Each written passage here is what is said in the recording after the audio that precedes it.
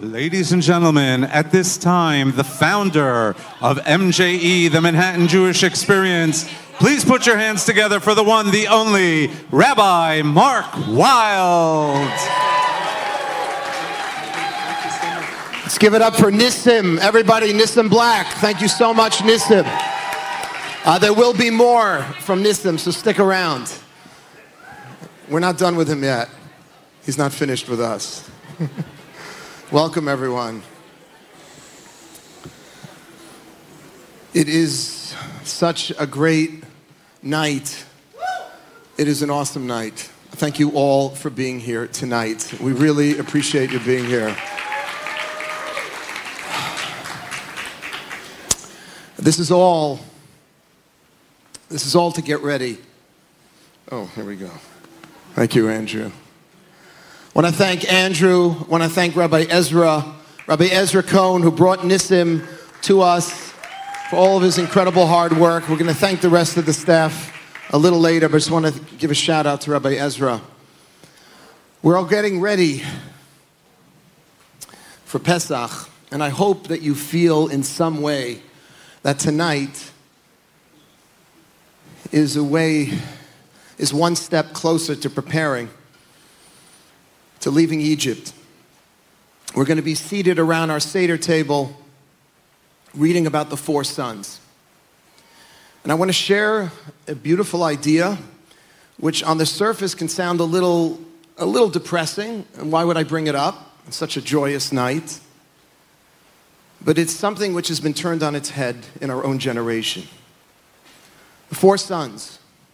The wise son, the rebellious son, we say rebellious at MJE. The rebellious son, the simple son, and the son that cannot even ask. The late and great Lubavitch Rebbe famously taught. He likened the Chacham,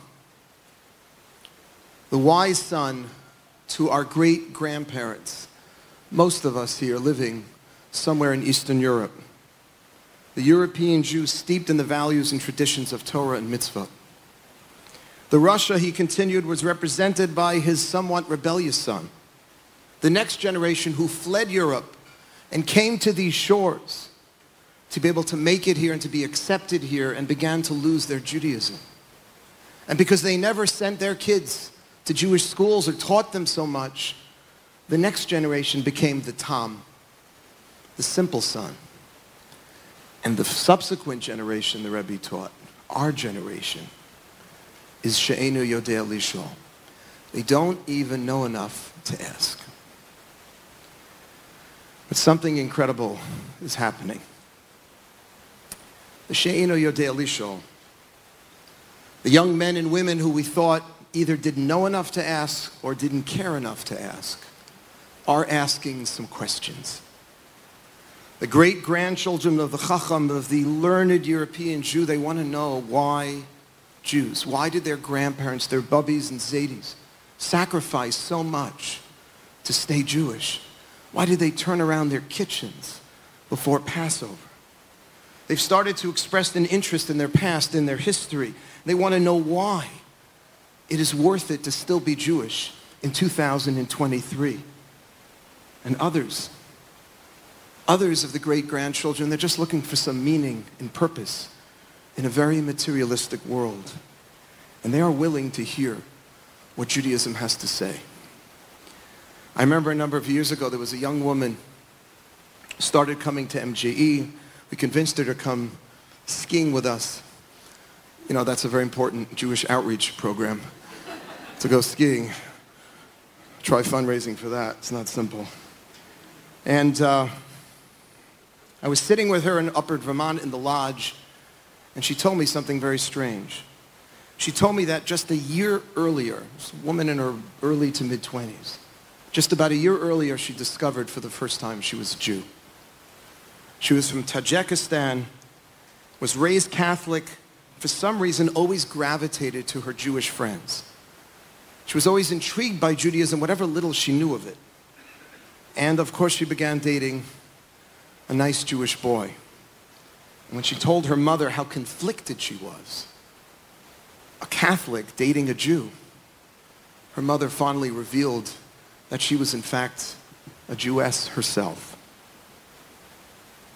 And I'm sharing this story because even though this young woman had almost no exposure to Judaism, she had this inexplicable desire to learn more and to be connected. And my friends, this is not just happening in remote parts of the world like Tajikistan. It's even happening in less exotic places like New Jersey, Westchester, Long Island, and right here in New York City. Young people asking questions, wanting some more meaning and purpose in life. Can you believe? People want meaning, they want purpose. And if we can demonstrate that Judaism has that meaning and purpose, then we can reconnect our tens of thousands of lost Jewish brothers and sisters. The She'eno Yodea Lishol, those who we thought would never ask, are asking. And we have to be here with answers. We have to be here with a big hug and welcome into our community, because every Jew deserves an answer. That is one of the main themes at your Seder. In just about 2 weeks from now, when you open up the Haggadah, and you see that everybody asks a question, and no matter how silly the question it might sound, everybody gets an answer. Torah has a message for everyone, and ladies and gentlemen, I am proud to say that we at MJE are delivering that message. Friday night dinners, which this past year drew in over 2,000 Jewish people, we are delivering the message of Shabbos. At our beginner services, every Friday night, 6:30, Saturday mornings, 9:30, starting with music this Friday night, just Kabbalat Shabbat.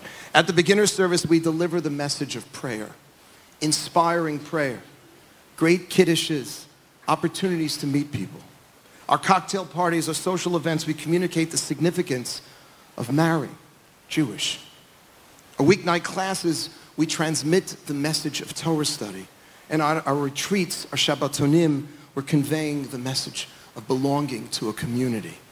Our trips to Israel, we communicate our love for the land and our support for the state. And tonight, at this dinner, we are delivering the message of tzedakah, of giving back. I thank you all for giving back. We raised over $1 million tonight for MJE. We have a message at MJE. I feel like I'm going to start preaching because after Nissim, I feel like I can do whatever I want now. But we have a message at MJE. And thanks to your help, we have successfully transmitted that message to tens of thousands of our Jewish brothers and sisters. But we could be doing more. All of these programs have been intact, most of them for 24 years. But there's always an extra seat. We could be bringing back more of our brothers and sisters. And if you just take a look, I don't know if you still have it, it's probably on the floor somewhere. The back of your program, I put 5 areas where we could be doing more. And I'm turning to you. How often do we have this opportunity? I'm turning to you and asking you to continue to help. Take a look at number 1, one-on-one learning. If you have more of a background in Judaism, you were blessed to go to a Jewish day school, or you've spent time learning and studying and you have what to share, consider joining us on a Wednesday night and studying with an MJE from 7 to 8. If you can't make it, refer someone or support us. Sponsor a chavruta for the year, for a month. Israel, refer a friend. Everyone here has got to have one Jewish friend, never been there. Or maybe they were there on their birthright trip in 2013, haven't been there since. We're going the last week in July, an opportunity to bring a Jew back to Israel. If you can't, you can support it too. Shabbat dinners, we've got one this Friday night, Rabbi Avi on the east side. We've got one almost every Friday night. Come with them. Tell them about the Shabbat dinner. It's a great entree into our community. Basic Judaism classes, if somebody is a little more intellectually oriented. Every Monday night I teach on the west side. Every Tuesday night, Rabbi Avi on the east side. Every Wednesday night downtown with Rabbi Ezra. Or again, sponsor a class, ski, or spring retreat. Last one. Refer a friend. Sponsor someone to come.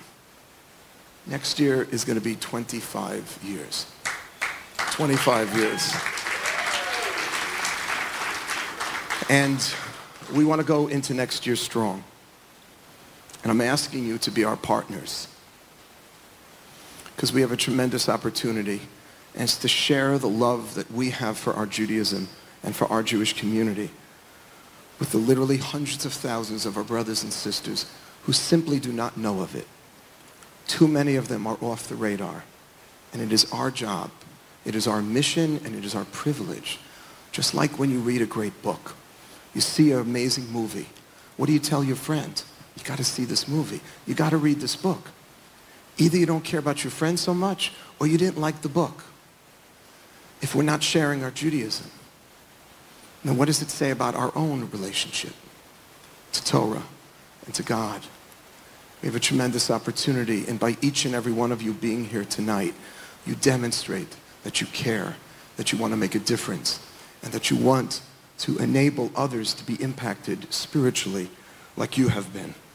Tonight, we are honoring special individuals who have dedicated themselves to our vital outreach work. They have given us so much, whether they're our teachers, whether they are our supporters, they are our beloved students.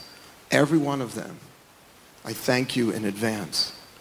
And we're going to begin right now to begin the awards presentation. Thank you all for being here tonight. Shkoyach.